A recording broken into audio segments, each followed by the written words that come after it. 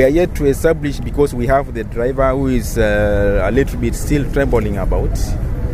We have him with us, that we are going to interrogate him properly to tell us exactly what happened.